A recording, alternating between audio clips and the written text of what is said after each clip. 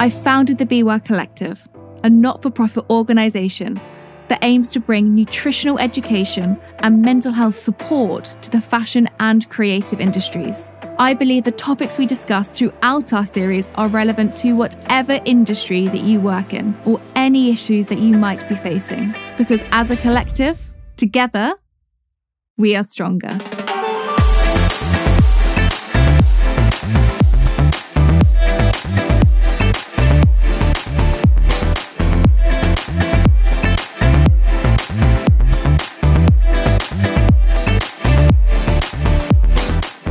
This podcast is sponsored by my friends at Pucker Herbs. Herbal teas are a fantastic way to increase your water intake and keep you hydrated throughout the day. A little fact for you all. Did you know that your thirst mechanisms switch on when you're already 2% dehydrated? And dehydration leads to fatigue and weakness. So, switch the kettle on, pop a Pucker tea bag in, and sip away. I have had a long-term organic relationship with Pucker Herbs for many years now, and I'm so pleased that they are our official sponsor for Live Well, Be Well Series 1. They are 100% organic and recognised by the Soil Association, as well as ethically sourced. Their newest tea, Peace Tea, has become part of my evening ritual routine and is one of my all-time favourites. Packed with hemp leaf and ashwagandha, these herbs help melt away my daily stresses.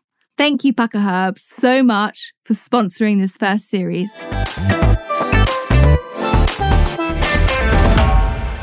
With COVID-19 now a global epidemic and it looking to last for many months to come, I've changed this whole series around and have now spoken to some top scientists to bring you all the correct evidence-based science about COVID-19, as there is so much misinformation out there. I really hope you find this podcast useful and it helps you understand more about COVID-19 and where potentially this is going to take us.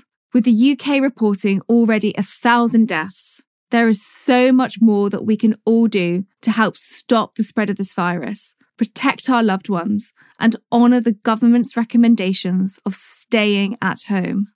Today's episode, I will be speaking to Vivienne Parry, OBE, to bring you all the evidence-based facts about COVID-19. Vivienne is a scientist by training who has a role as the head of engagement at Genomics England and sits on the board of the UKRI. This is the body responsible for strategic spend of $7 billion of the government's R&D funding. She advised the government on the vaccination during the period of MMR and swine flu, and she's also presented one of my favourite science shows, Tomorrow's World. Apologies for the sound in this episode. Please do bear with it as it was recorded last minute and not in unusual settings. I hope you still enjoy it and still find it very useful. So welcome, Vivienne Parry, to the Live Well, Be Well podcast. Thank you for coming on such a short space of notice and laying out the evidence-based facts and science about COVID-19. I'm delighted to be with you. From a distance, I may say. We are doing this via our houses. I am in London and Vivienne is at her home, I think in Oxford. Yes.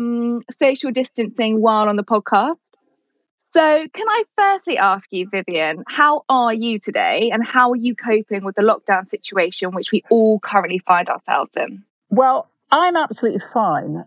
But I'm lucky in that I'm a mad keen gardener and I have an acre of garden, and now is the busiest time of year. So before this, I've been scurrying out in the garden planting my potatoes. Oh, fantastic. That's a love. And it's a beautiful day today as well. So that's very good. But a bit cold. It is. Yeah. Yes, it is a bit cold today. So I'd love to just delve right on in all about COVID-19 because I've had so many questions put to me, which I'd love to ask you. So why is it labelled COVID-19? As I'm hearing many untrustworthy sources giving information to why it's been giving the number 19. 19 because of the year in which it was first discovered. Okay.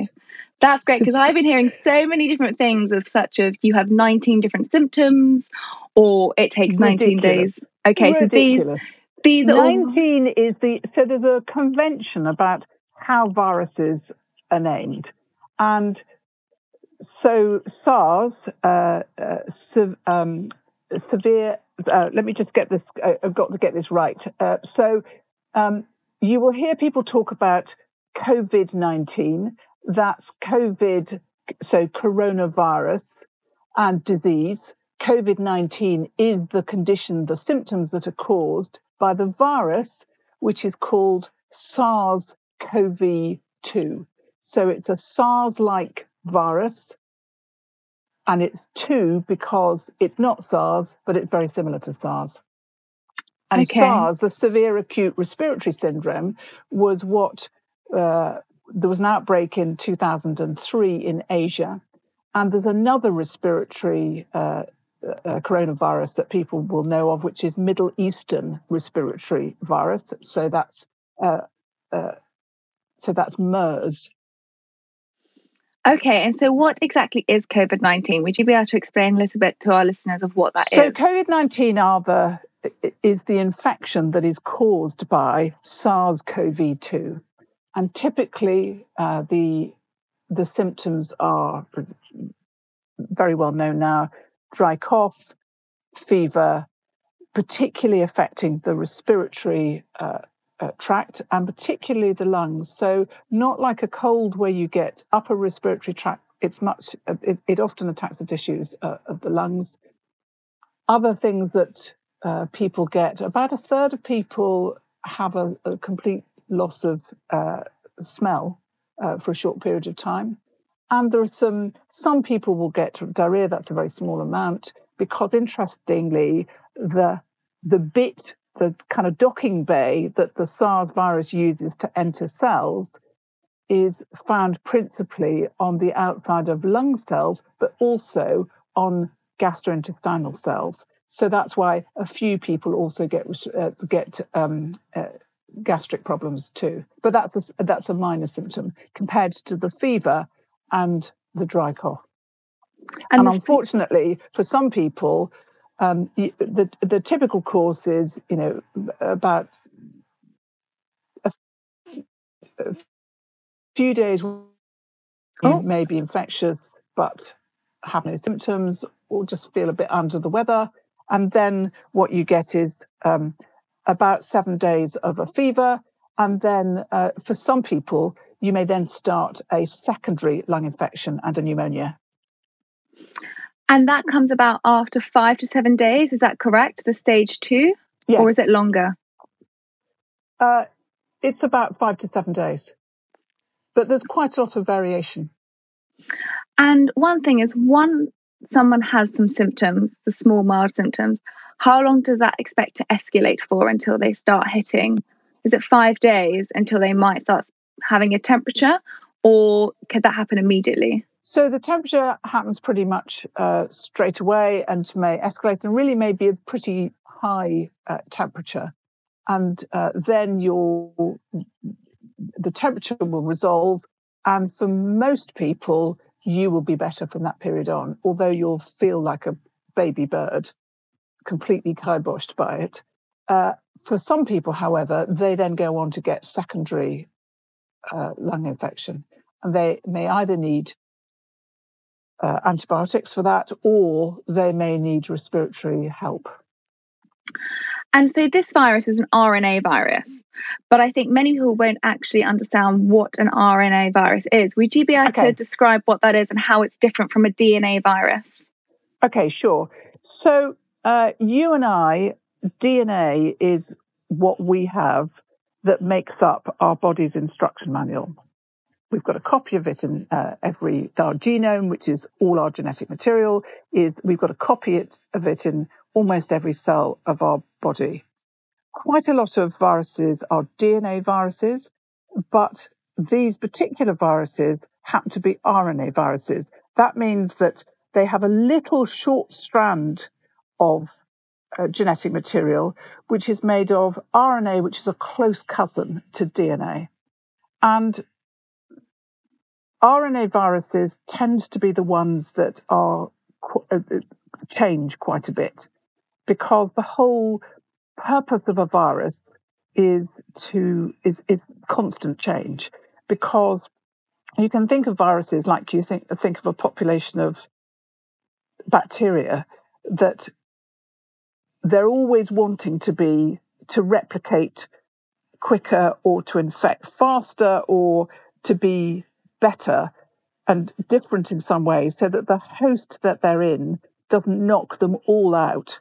And what you have is slightly, every time a virus replicates, and it's about every 30 minutes, you may get some little copying errors going on, and then you'll have some of the virus population which are slightly different to the others.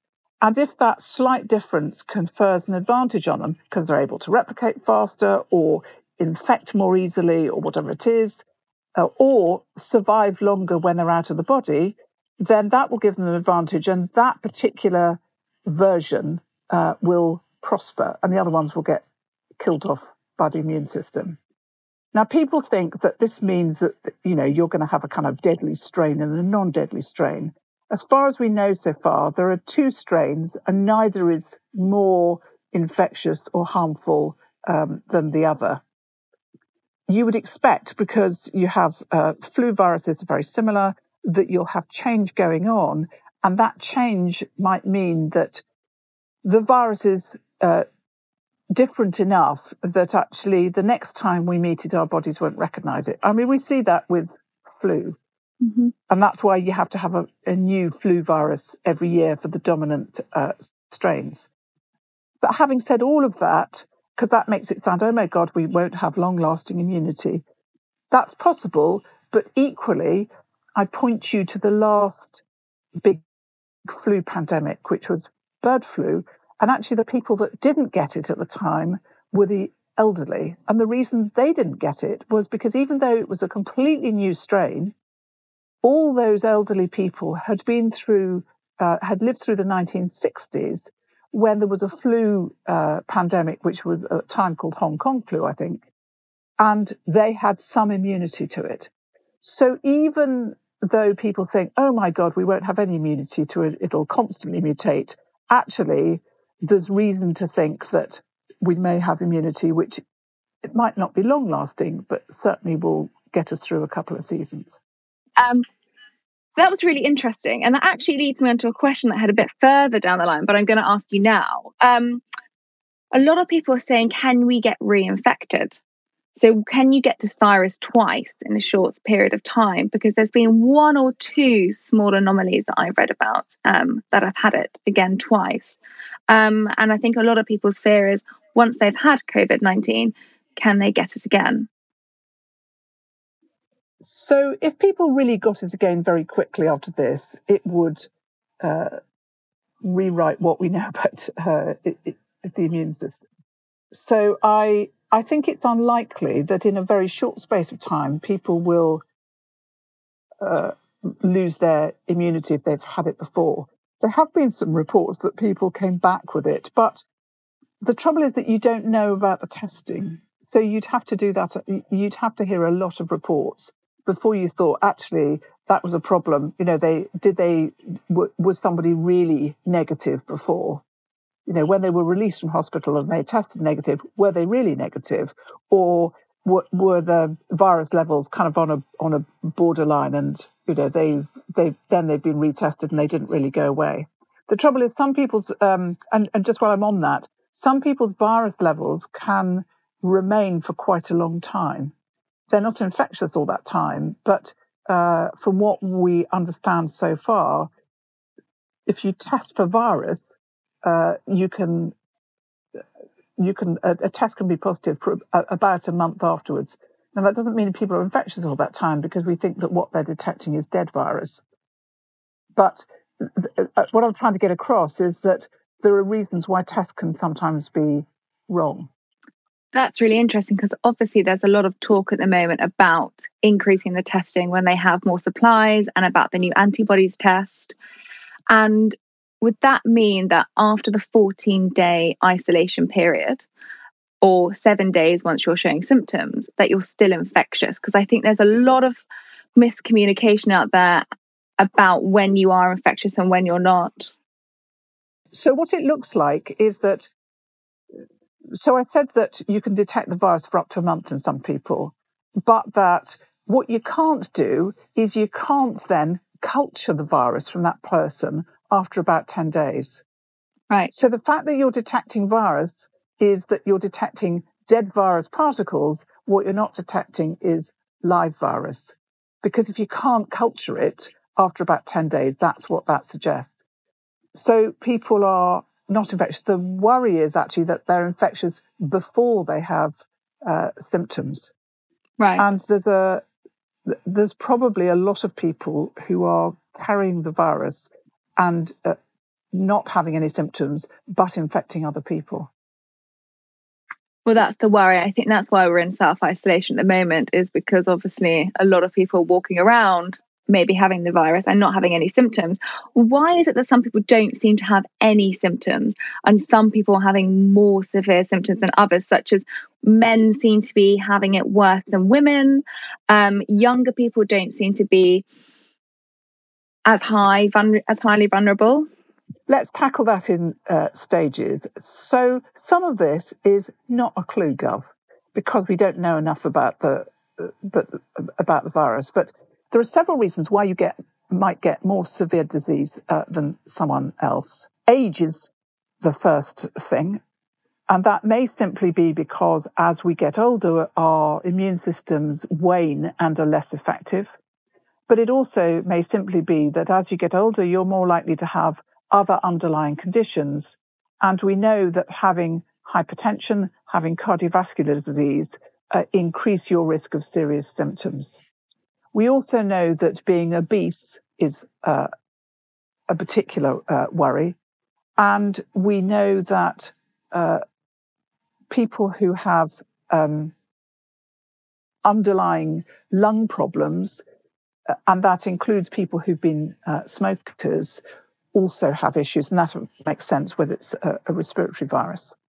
Now, men do much worse than women, and part of that may simply be because men are more likely to smoke. And remember that we've seen the figures that have come from China where women smoking is quite unusual, but where men smoking is very common. So that may be skewing what we know.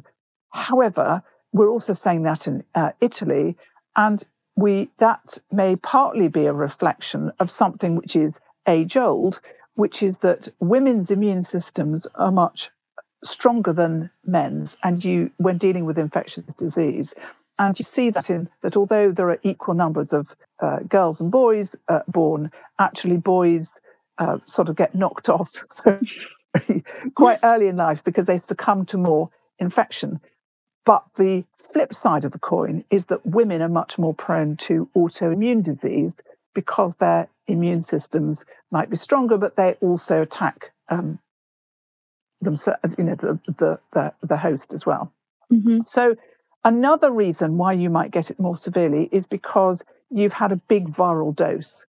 And what we're seeing people like ophthalmologists or anaesthetists, so doctors who spend very close proximity with the most infectious bits of patients with COVID-19, they seem to get very severe disease. So they're getting a big viral load.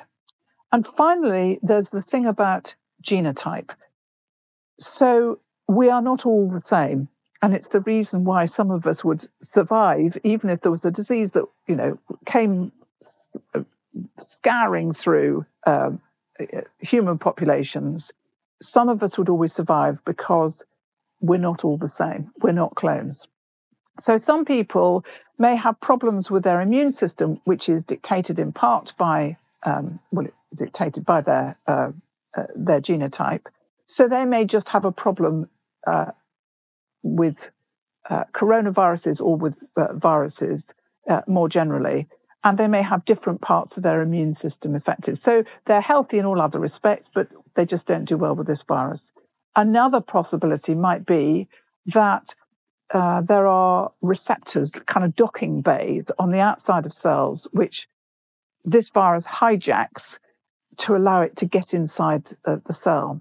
Now, it might be that also you have a genotype that is the recipe, if you like, for those receptors, And because your recipe isn't quite as good as other people's, it may give an access all areas path to the SARS-CoV-2 virus. So once again, you increase viral load, or it could be a combination of that. And what's interesting is that they're going to do whole genome sequencing for people who've been extremely ill, who don't have any underlying health conditions, because those are the people that you would expect to have a genetic reason for being exceptionally ill. That's really interesting. And you didn't mention anything about pregnant women there, but I have a few people asking me that they're pregnant at the moment. They might be in their first trimester, their last trimester, but are they also at risk because the government has said that they're also quite highly vulnerable? So every virus will have a different population profile in terms of the people that it causes more severe disease in. So in the bird flu pandemic, pregnant women were extremely badly affected, but older people were not. And we knew that children were spreaders.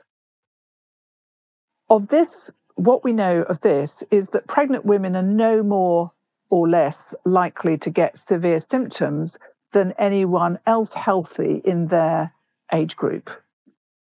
However, having said that, I know that the NHS has now said that any woman in the third trimester of her pregnancy should not be in contact with people with COVID-19.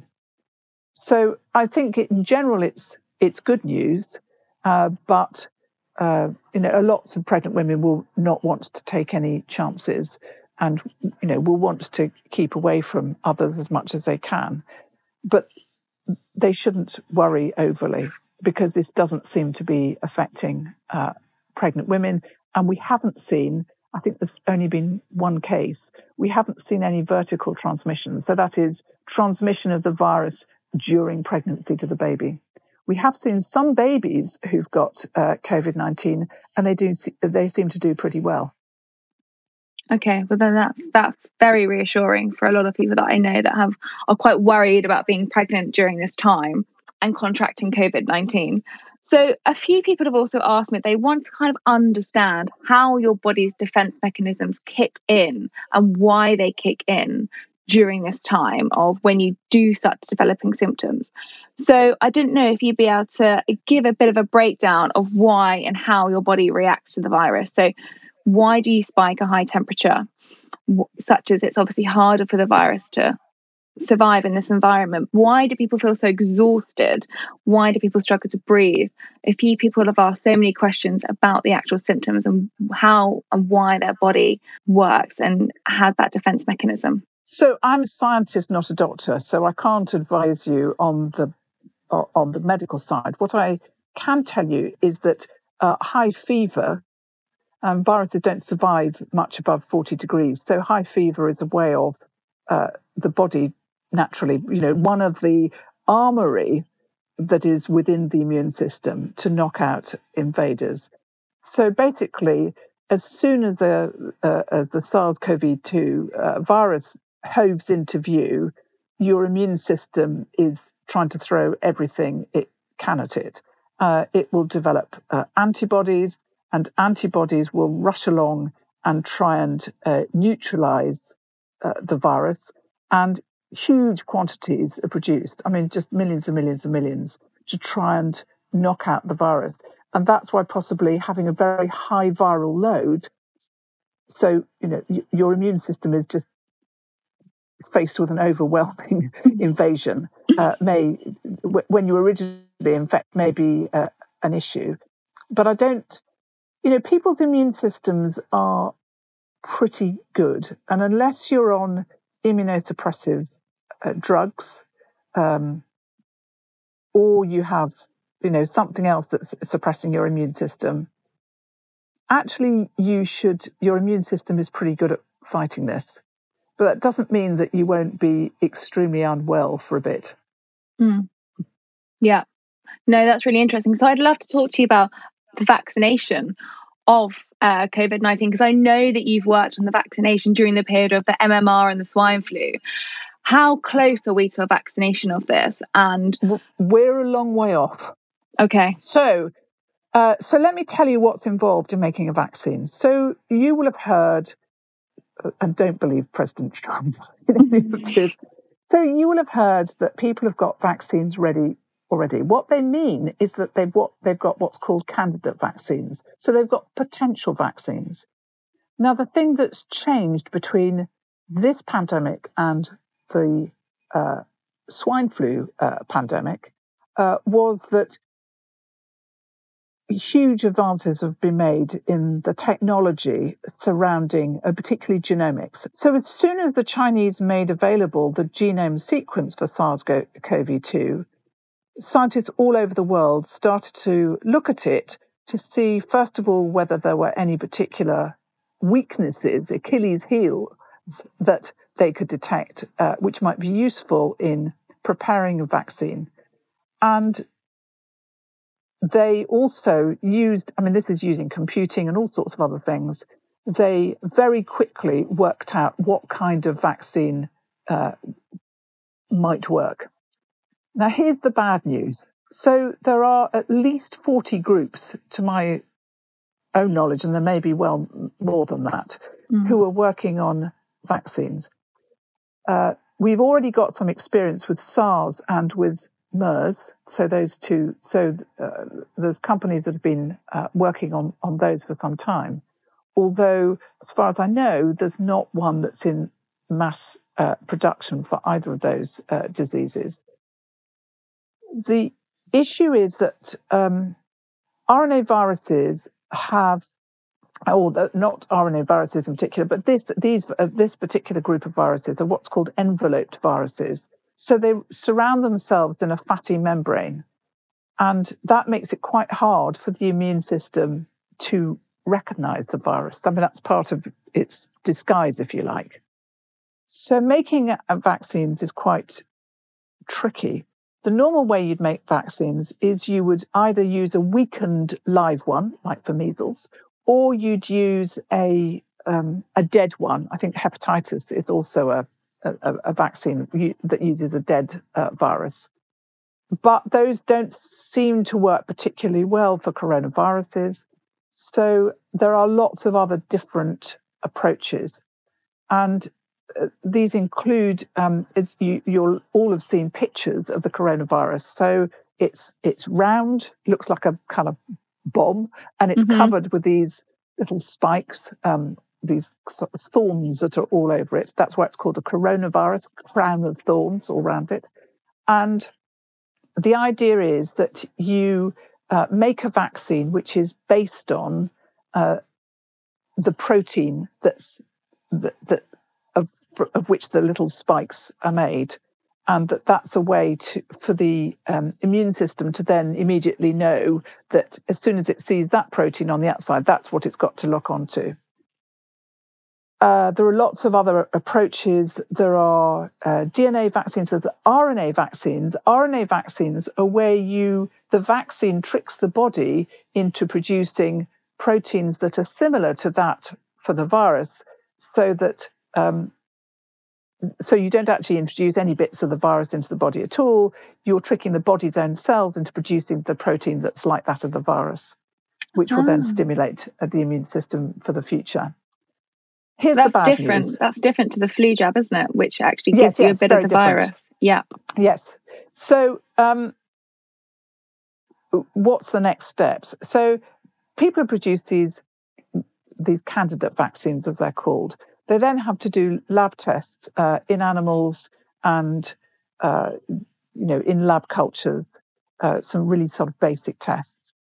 Then what you have to do is you have to do a first-in-man trial. And there's a couple of those that have already started. One quite close to me here in Oxford, and the other's a US company. And those involve a couple of dozen people at most, and they're safety trials. So when I put this vaccine in, do people just fall over? So you're not even testing efficacy, you're just testing, is it safe? Mm-hmm. The next thing you do is a phase 2 trial. Phase 2 trial involves hundreds of people, and you're seeing whether the vaccine produces antibodies. And some vaccines produce lots of antibodies, but the next bit of the process is a stage 3 trial. And the stage 3 trial, you're testing efficacy. So not simply, does this vaccine produce antibodies, but the much more important question, does it prevent people getting this disease? And that stage involves about several thousand people. These things are really slow. The average time it takes for a vaccine to be made is about 10 years, and more usually 20 years. Mm. So these are long-term things, and you have to answer all sorts of questions. Regulators are hugely involved because, remember, you're giving vaccines to people who are healthy. So that means you have to have a much greater, higher bar. I mean, for instance, if you're developing new medicines for cancer, people are very sick, and the alternative is death. So if the side effects are very severe, then you have to balance, the one against the other. Whereas with healthy people, most of whom are likely to survive an illness, you have to have a much greater safety bar. But there's all sorts of questions that need to be answered. How many doses do you need? How far apart do they need? What is the amount of the dose? And a lot of these things like DNA vaccines and RNA vaccines are new approaches. They've not been tried before, which makes the regulators even more cautious. So I think whatever people say, that we're looking quite a long way ahead. And there's the whole thing about manufacturing. So even when you've got your vaccine, you have to manufacture it. And manufacturing a biological product is not like manufacturing widgets. You can't just, crank a handle and out come vaccines at the other end. Biological processes often can go wrong for reasons actually not always apparent. They're relatively slow. And there are all sorts of other issues like, where would you locate a vaccine factory? And the ones that you might use that are already around are actually at capacity at the moment, making flu vaccines. So would you have to boot out the flu vaccine, which we know kills lots of people ordinarily, in order to make room for the coronavirus vaccine? And then you've got to ship it and get it out to people. And you would initially only see it go to frontline healthcare workers and first responders. So it's going to be a very, very long time, I suspect, before we see a coronavirus vaccine universally available as part of a national vaccine program. Well, that's really interesting that you were talking about how, will we have to stop the flu vaccine to start making way for more development of the coronavirus vaccine? But how more severe are the symptoms towards coronavirus? Because a lot of people have actually said that it's quite similar. Do you think it's more deadly than the flu or influenza, or do you think it's along the same lines? It's just because we haven't got any immunity to it. What's kind of your take on that, really?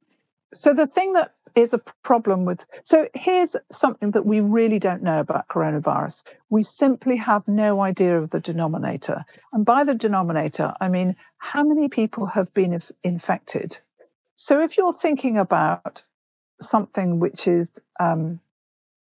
causes death in 1 in 100 people who have got the disease, you're talking about a death rate of 1%. But what if you've got 1,000 people who've been infected? But the trouble is, you don't know about the 900 who've been infected who've had no symptoms. And so if you then do the sums, you've got a much, much lower death rate or mortality rate than you might think.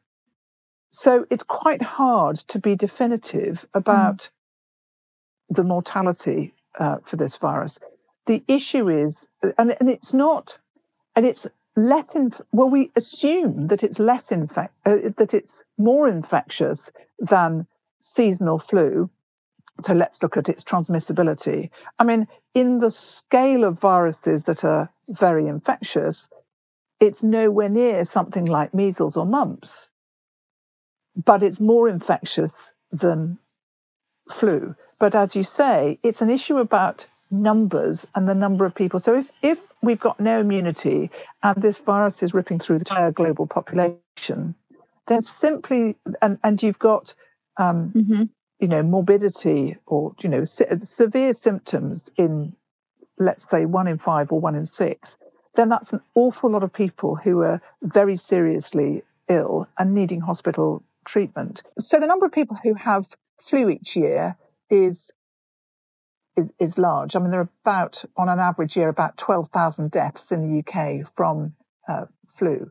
But lots of people have got relative immunity to flu, either because they've had a flu jab or because their bodies have encountered flu before.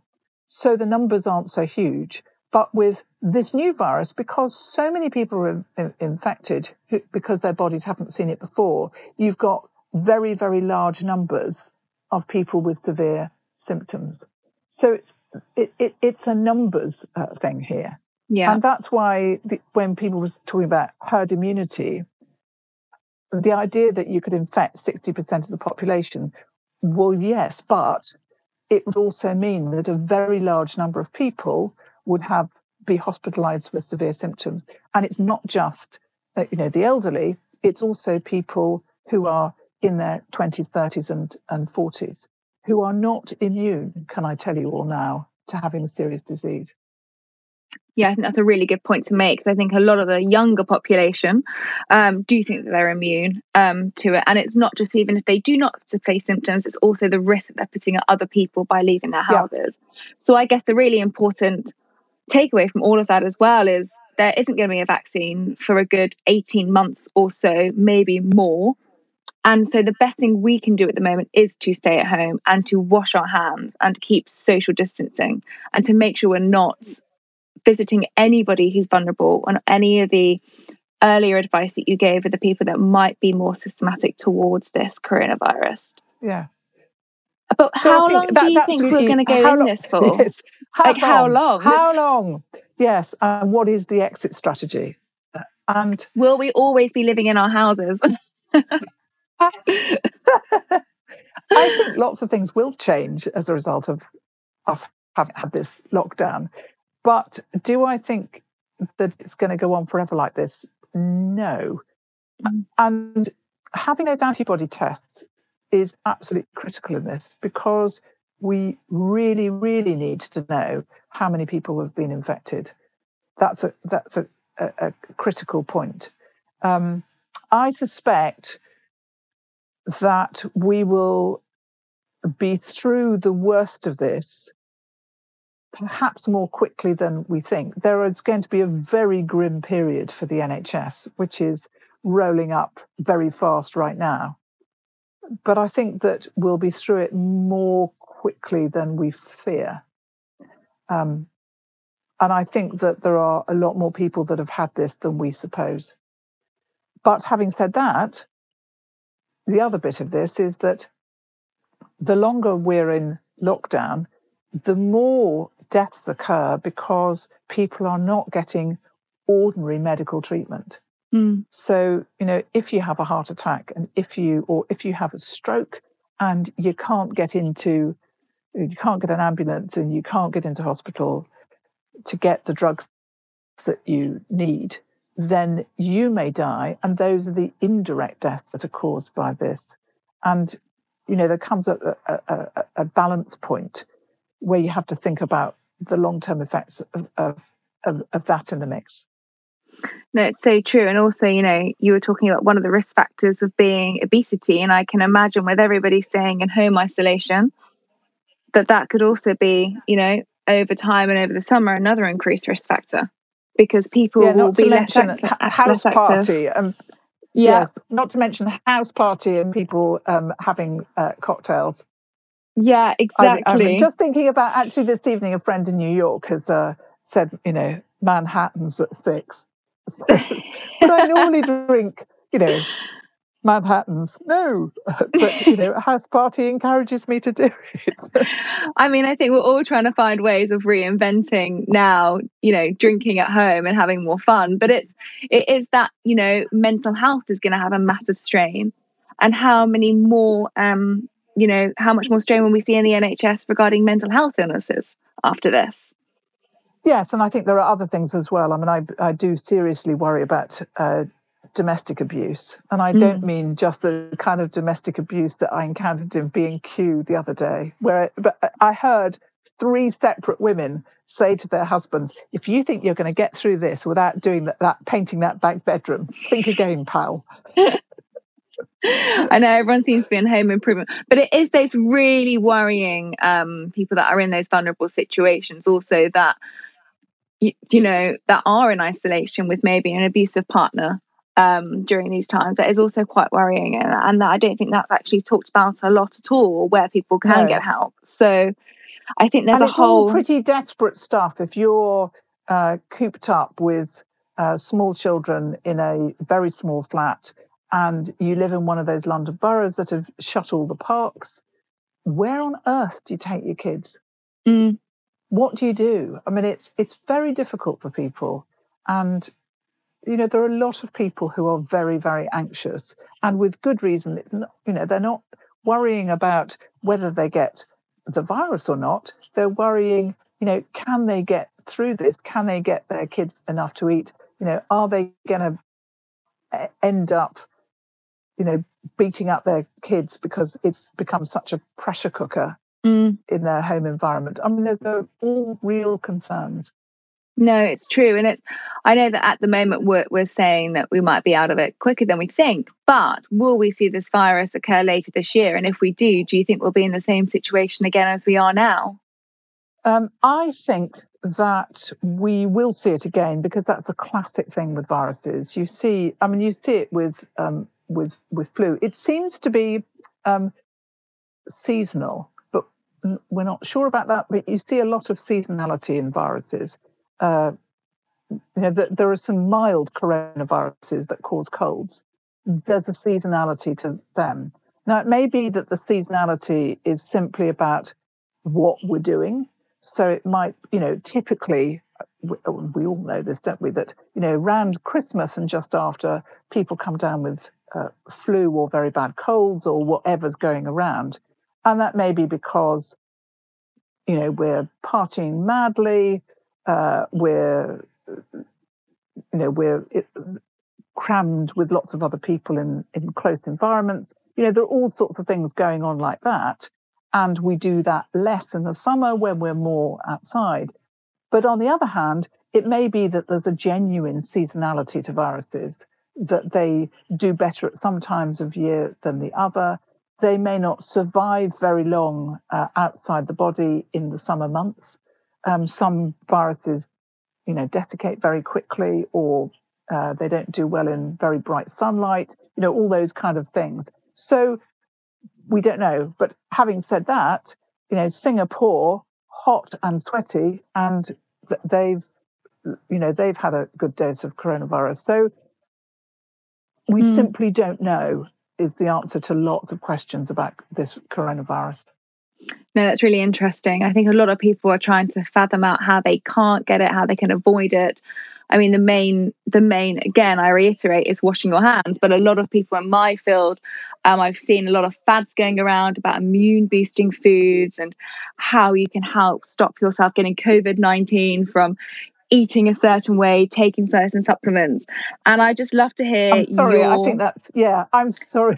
That's a whole load of nonsense. Exactly. And can I just point out something? So during the Spanish flu pandemic in 1918, the people who died the quickest were the fittest and healthiest.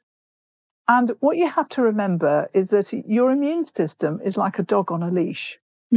It's ferocious. And if your immune system is very healthy and it goes into overdrive when it meets an infection, then you get this runaway thing called a cytokine storm. And people literally die because their own tissues are being attacked by their own immune system. And they die very quickly. And in the 1918 pandemic, it was the youngest and fittest who the ones who died very quickly. So, boosting your immune system might not be such a great idea. And also, you know, the idea of boosting, I do have a big problem with. Exactly the same. It's trying to get people to understand your immune system. That is absolutely the right term to use.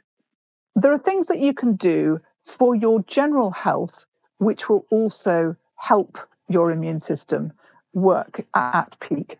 And those are boring things that people know anyway. You know, get enough sleep, don't drink too much, eat, you know, a reasonable diet with a varied, with, you know, lots of green veg. All those kind of things are the things that make your immune system healthy. You do not need special diets. And in fact, I would have said that fatty diets work against your immune system. The other thing to recognize is that I always find this is interesting, is that stress. So people often say that they will be working up to going away on holiday, and they're working really hard because they've got to clear everything in the office, and they remain super healthy. And the minute they get out to holiday, they succumb to any old bug. I mean, it's partly because their bodies are meeting viruses that they've never met before because they're in a foreign country, but it's also because the immune system, when it's under a stress like that, works at peak. So stressors, if you're stressed in a situation, it doesn't mean that your immune system is going to crumble. Where it does have a problem is where you have long-term chronic stress. So if you look at, for instance, people who are carers for those with Alzheimer's, those are the people in whom you see chronic stress. So I think I do have some issues about stress, because I think people don't understand what stress really is. And the other thing to say about where you do really see this happening with the immune system is famine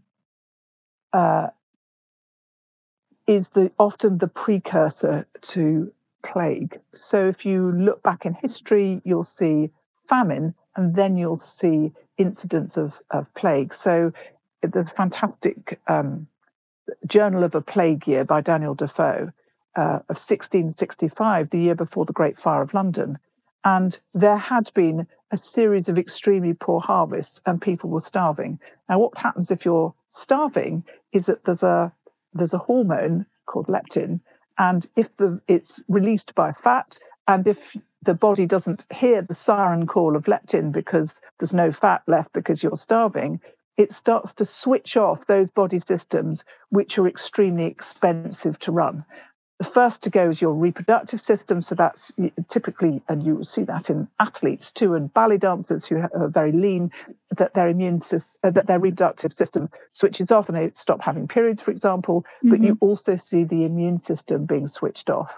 And that's when people succumb very, very quickly to anything that's going around if they're starving. We are not starving people. No. And that's just one thing, just to say, eat well and eat balanced, and stop anything that you hear that says immune boosting, turn it off. Don't look at it. It's going to be a fad. It's going to be a fad. Get enough sleep and reduce your alcohol intake. Yep. And anything also that says, if you see something that has as its kind of tagline, this is something that pharmaceutical companies didn't want you to know about. Yes, that is another great one. Always a great scam line. Yeah. No, absolutely. That's always a great one. No, I think that's really important to also put in here. The people and the voices that you should be listening to are such as the World Health Organization, such as the WHO. That's a really good, reliable resource, and government websites. And I know that you're also working with the UKRI. So UKRI, in case people don't know what it is, so UKRI, all the research councils come under its umbrella, and it set up a website with Patrick Vallance, the chief scientific advisor. It's called coronavirusexplained.ukri.org, and that has got all the science with all the references. All of them are open source and open access, so that you can have a look at anything there, and you've got the proper science, and it's peer reviewed, and it's very good. And that's not just because I was writing some of it. But that is one of the most responsible resources, as well as the WHO and the government's website as an NHS, is that we should be listening to. So I just wanted to make sure that we're directing people to the correct and right sources of help here as well as listening to you. Lastly, do you think we're going to see an end to this? Do you think coronavirus, COVID-19, will ever disappear? No, it's not going to disappear. It's going to roam about, and but we will learn to live with it. Should we be avoiding anti-inflammatories such as ibuprofen? And if so, why? So ibuprofen, I think people are advising against using it. But in truth, I suspect the real story is that the jury is still out. These anti-inflammatories, one of the issues is that if you raise your temperature, it stops the virus replicating. So the higher your body temperature, the less the virus is able to replicate. And things like non-steroidals, things like ibuprofen, are particularly good at lowering temperature. Paracetamol is also good, but I think the thing was supposed to be that it lowered it too much, and therefore it prolonged the course of the disease. There is also some issues with the use of these drugs in people who have, who are being treated in hospital. And I think, if you've taken a couple of ibuprofen, don't worry about it.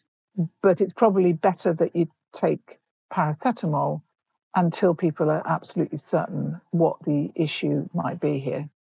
Yeah, it's a theoretical risk, really, isn't it, at the moment of taking it? I think the one thing I'd read a lot about on it was that the receptor the virus binds to can be upregulated with the use of anti-inflammatories. So ibuprofen is an anti-inflammatory, but again, we don't know the evidence in that, and it is a theoretical risk. So it's possible that it could be increasing viral load rather than decreasing viral load. But again, this is theoretical, and I think that one of the things I really want to say in this podcast is that there's an awful lot that we don't know yet. I think you always have to be honest and say there is so much that we don't know. And you can see the science is just pouring out. If you look in journals like Science and Nature, and by the way, all that material, all of the big journals have as a policy put all of the papers that they publish on COVID-19 and the virus, they are putting them on open access platforms. So everybody can read this evidence, but it's changing very, very fast. And the thing I also want to say about science is it's right until it's wrong. So what you know can be supplanted by something that you discover because you've got more evidence. So people should expect the story to change a bit as we get more evidence and we find out more. But as I said, there's so much more that we don't know yet. Yeah, and that is science in a nutshell, really, isn't it? We always are changing our views on whether it's what we should be eating. Yes, it's not that scientists are disagreeing. And I think that's sometimes people think, oh, well, scientists can't agree amongst themselves. Actually, there's a tension about what the evidence shows us. And you can have a view until there's more evidence, and you may have to change your view. That is a good thing. That's not a bad thing. It's true. I always say a good scientist is someone who tries to prove the hypothesis wrong. Yeah. And so they have that hypothesis, which is their view, and you conduct your experiments to try and prove that wrong. And until you can't prove that wrong, then you actually think that it's right. But anybody who tries to prove that hypothesis right isn't a great scientist. Yeah. And I think that is just how science is. It's until you carry on collating evidence, which can take years to really form any serious opinion around the matter, which I think, as you said, this is such a new virus. We've never seen it before. It's going to take a long time. The evidence is going to continuously change.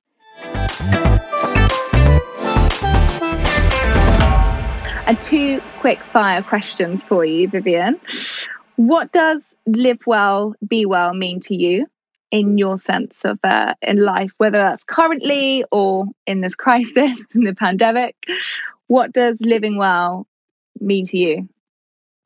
Living well for me means having my friends and my family around me, having my adorable husband to hand.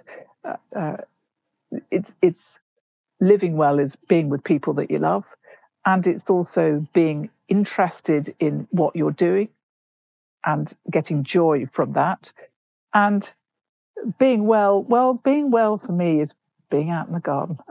It's being out in the open air, and I'm passionate about plants, and I'm watching them grow.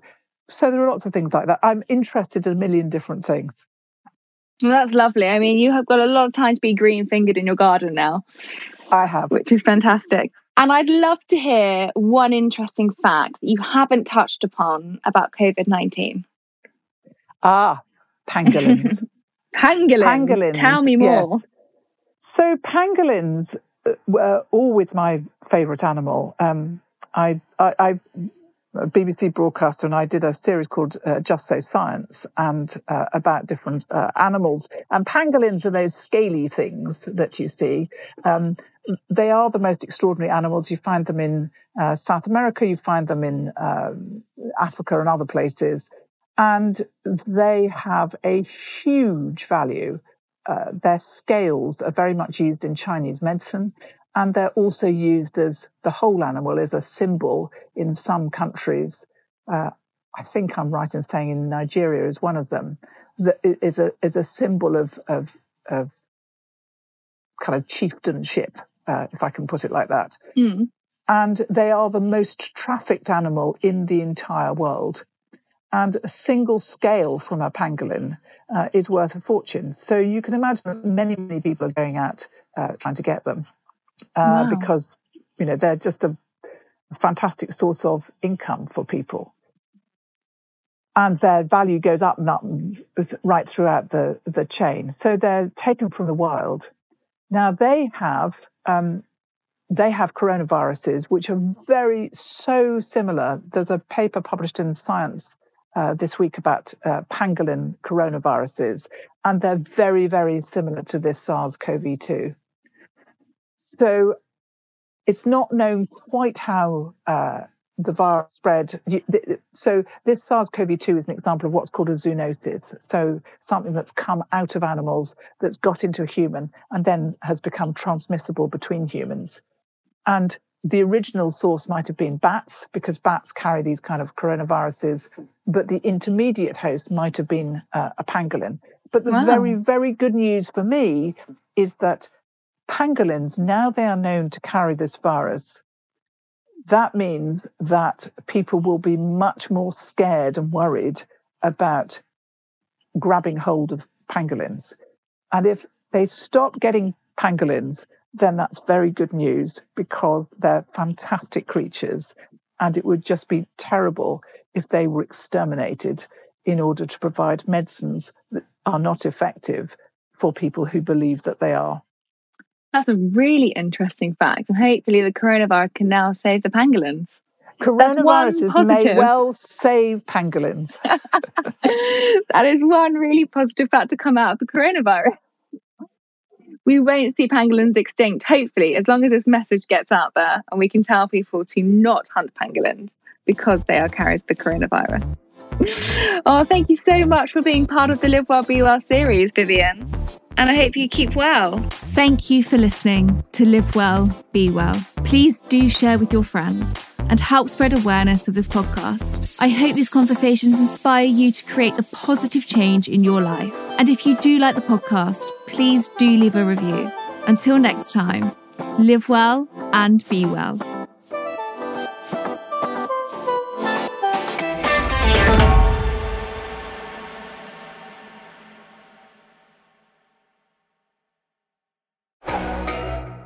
Before you go, I have something new to tell you about. There's brand new bonus content waiting for you with every new guest I speak to. These are exclusively for my inner circle of Apple subscribers. To listen now, head to the Live Well, Be Well show page on Apple Podcasts, where you can activate your free trial and you can enjoy the podcast without adverts.